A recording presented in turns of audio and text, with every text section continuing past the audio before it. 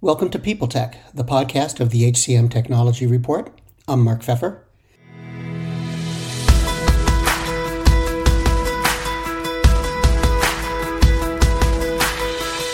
My guest today is Ty Abernethy, the co-founder and CEO of Grayscale, a developer of high-volume recruiting solutions for industries like retail, delivery, e-commerce, and healthcare. Since the pandemic began, he's seen some interesting shifts in the way both candidates and employers approach hiring and getting hired. We're going to talk about that and other things going on in his swath of the labor market on this edition of People Tech. Ty, it's nice to see you. Welcome. First, could you tell me about Grayscale? What makes you different? Yeah, Grayscale is it's a high volume hiring platform for enterprise organizations. We focus on making the hiring process frictionless for volume recruiting. So our approach is it's an SMS first approach. We make it really easy to engage candidates via text message and to automate a lot of the touch points throughout the hiring process, just to help those recruiters dealing in high volume to really create a frictionless process, an improved candidate experience, and really cut down on time to fill. So I think our differentiators are kind of how quickly we can sort of be implemented by a team. It's just kind of a flip the switch and we activate a lot of these capabilities inside of your ATS. Yeah, and just being able to kind of create a really consistent, standardized candidate experience to really kind of help improve the overall experience for candidates. Okay. Now, you were one of the founders of ConveyIQ back in 2002. And so here we are now, 10 years later. More than 10 years later, I'm sorry. So here we are now, and you're running a startup years later. And I'm curious, how has the environment for startups changed since your first go-round? Yeah, and I may have misheard you, but it was 2012 is when we started that business. 2012. Okay. So yeah, it's been right about a decade. So just as far as timeline, as far as how things have changed. Yeah, it's interesting. I feel like a decade ago, starting ConveyIQ, it was as if everything was an uphill battle. It was, no one trusted at the time. It was like, oh, you're a startup. Like no one wanted to work with startups, even like smaller businesses. It was kind of this like thing where it's like, oh, you're not tested. You're not like a legit business. I remember just having a lot of like credibility issues early on. And then, it just kind of, we were in the video interviewing space back in 2012, 2013, and just sort of the battles we had there of sort of convincing people that video was a legitimate channel in recruiting and should be taken seriously. We kind of got a lot of people that looked at us like we had three heads and we're crazy back then. But yeah, starting a business, we started Grayscale about 4 years ago, and it was sort of a similar shift where the first shift was going from video being sort of an off limits channel in sort of the world of recruiting to then it sort of becoming a prominent channel. 4 years ago was kind of sort of ushering in SMS as sort of a channel that was at one point off limits that now is very commonplace, particularly for volume hiring. And so it's kind of some interesting similarities, but differences as well. I think now the world in general is much more open and receptive to working with earlier stage startups, especially kind of early on. But it's been an interesting decade or so being in the kind of recruiting technology space.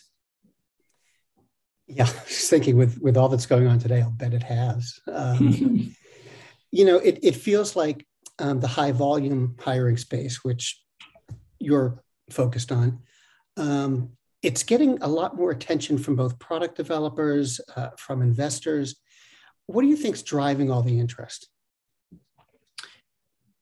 I think demand for one, right? I think that it is harder than ever to be able to effectively staff up your organization, particularly your high volume areas of the business.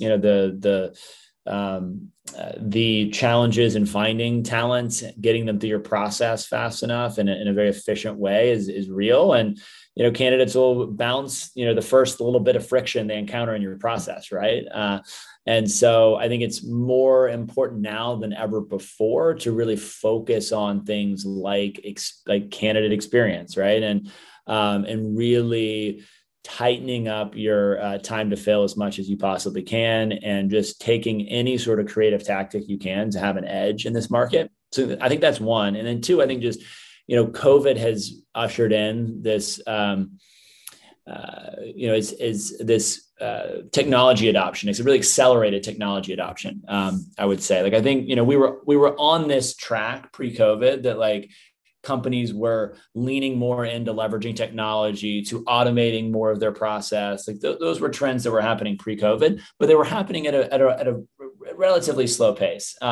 What COVID did was really accelerate that to where suddenly talent acquisition teams couldn't afford to just throw more bodies at the problem, right? They had to. There was kind of a mandate from the top down. It's we don't have more budget, but we have to be more efficient, more effective with the folks we do have. And more and more TA teams started really leaning into technology to help really transform what was possible with the team they had. And so we've seen that really accelerate things over the last year and a half, 2 years. So I think the combination of those two things have been pretty instrumental for driving up demand in this area. So, do you think COVID has changed talent acquisition fundamentally? Are some of the changes we've seen over the past couple of years because of COVID going to stay with us even once the pandemic's gone? I don't think it's fundamentally changed talent acquisition. I do think it's accelerated the trends that were already taking place. I think it just was rocket fuel for many of the trends that were already happening, right? Back to, video as a channel in recruiting, right? By 2019, early 2020, people were very commonly using, doing video interviews in their process, right? That was sort of a thing. What happened post-COVID was it just became the way you do things, right? And so I think, these shifts have all been happening. They're just being accelerated. And I think the pendulum will kind of swing back a little bit as far as we'll find this. Same with work environments. We've gone from fully remote. We were fully in person to then fully remote. And now we're kind of coming into the pendulum swinging back to this sort of blended, we're in the office some, out of the, remote some is going to probably be where many companies land. And I think the same is going to be true for, talent acquisition. The adoption of technology to do everything remote has kind of gone to one extreme. It's going to kind of find a happy medium, I think. But again, I think the underlying trends are not going away as far as TA teams are now thinking how do we work smarter with technology to solve our problems? Whereas I don't think that was not the pervading, that was not the predominant mindset pre-COVID, especially with more established enterprise organizations. Do you love news about LinkedIn, Indeed, Google, and just about every other recruitment tech company out there? Hell yeah. I'm Chad. I'm Cheese. We're the Chad and Cheese Podcast. All the latest recruiting news and insights are on our show. Dripping in snark and attitude. Subscribe today wherever you listen to your podcasts. We out. How about for candidates, especially in the high volume world? Have their expectations changed? And the great resignation, the tight talent pool, isn't going to last forever. So have they changed? Have the candidates changed in fundamental ways? Again, I would say not in fundamental ways, but in market appropriate ways, right? The market oscillates back and forth between a candidate-driven market and an employer-driven market, right? We're certainly in a candidate-driven market right now. And so you're kind of seeing some pretty wonky things happen. I think, inflation's also making things a little bit more wacky right now as well, as far as just these lumpy pay rates and, it kind of being all over the place at the moment. But yeah, I think candidates know they're in a candidate-driven market and they're in high demand. And so they're taking advantage of that, right? In many cases.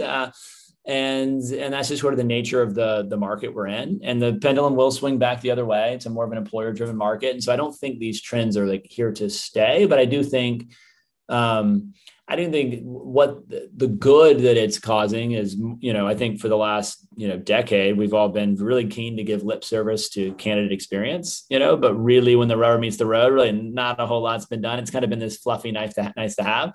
I think now we're kind of really seeing the impact of candidate experience. I don't think that's going to go away. I think companies investing in, their employer brand and overall candidate experience is just the edge they're seeing. The ones that are doing it right, it's a no-brainer that they're going to double down on that. And so I think that is going to be something that will stay regardless of how the market shifts in years ahead. I want to shift gears a little bit and ask you about Grayscale. What are you worrying about right now, either in the market or the technology or the business? What are the kind of things that keep you up at night about all that, and what are you doing about it? Yeah. Well, I think for one is just, in growing a business, and, Grayscale, like I mentioned before, we're about 4 years into this journey. So we're kind of coming out of a season where we're, have been, a small team early stage. And now, the team has been growing exponentially, and we work with a lot of, Fortune companies, and are really, things have evolved quite a bit in the last 4 years. And I think we're kind of looking at, our growth trajectory, and the market is really pulling us in a direction, and we want to keep up with that while really preserving our culture, while really preserving the, I think the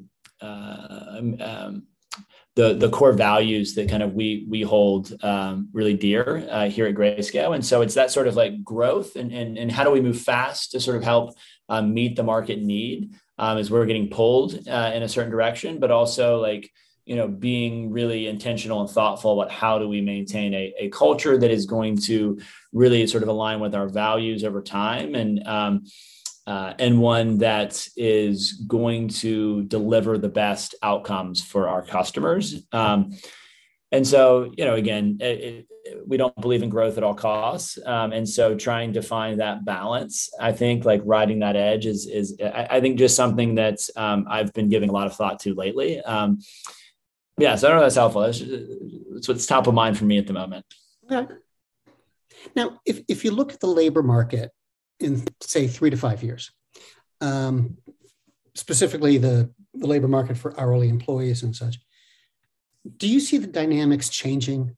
You touched on this a little bit a few minutes ago, talking about how candidate expectations had changed and employers were going to strive to meet them.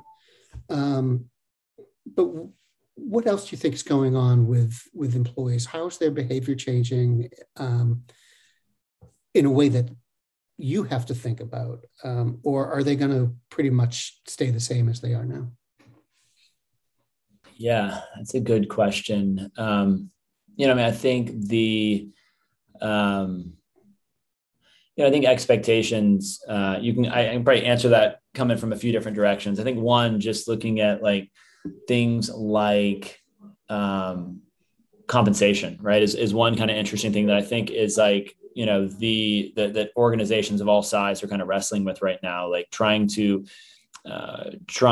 pay competitive salaries while understanding that now competitive salaries might be 20, 30, 40, 50% higher than what they're paying someone else in that role currently today. And just the implications of that. And sort of, whether it be, Grayscale hiring an account executive or Dick's Sporting Goods hiring an hourly worker at one of their stores, like the still underlying, problems are real. And I think those expectations that candidates bring with them, I think sometimes it's really hard to kind of have your finger on the pulse of like what's market right now, because market is so in flux at the moment. And so I think employers are really struggling with that. I know we are personally. I don't know if that answers your question directly, but just something that's certainly top of mind for us. Okay. Well, Ty, thank you. It's been great talking to you, and I appreciate your being here today. Well, thanks for having me. I really appreciate it. Enjoyed chatting with you, Mark, and thanks again.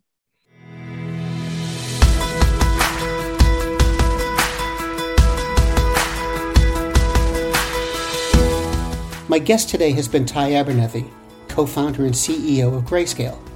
And this has been People Tech, the podcast of the HCM Technology Report.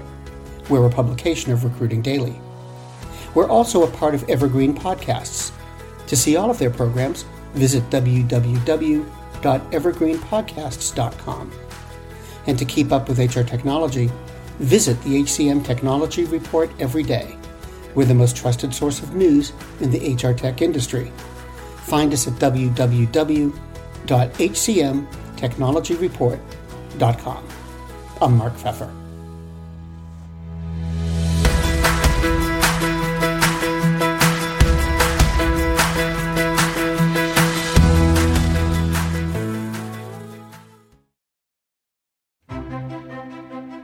Faith in the news media has been challenged, making it even harder to get stories told. The Friday Reporter podcast was created to help audiences better understand the media by hosting journalists who will answer the questions to which we need answers. Join me every Friday to hear more. The world's best-known investor and Wall Street expert Warren Buffett once said, "Wall Street is the only place that people ride to in a Rolls-Royce to get advice from those who take the subway." Mr. Buffett's quote is remarkably accurate, but how many people would rather receive advice from him than someone simply guessing? Welcome to Buy, Hold, Sell, your single source for Wall Street knowledge and profitable guidance. Please join me, Todd Schoenberger, and fellow trader Tobin Smith, as well as host Veronica Dudo, for a podcast known to move the needle for investors. Tobin and I are seasoned Wall Street executives with deep investment experience, and we are prepared to share our advice to those who choose to listen. Download Buy, Hold, Sell today on the Evergreen Podcast Network or your favorite podcast channel.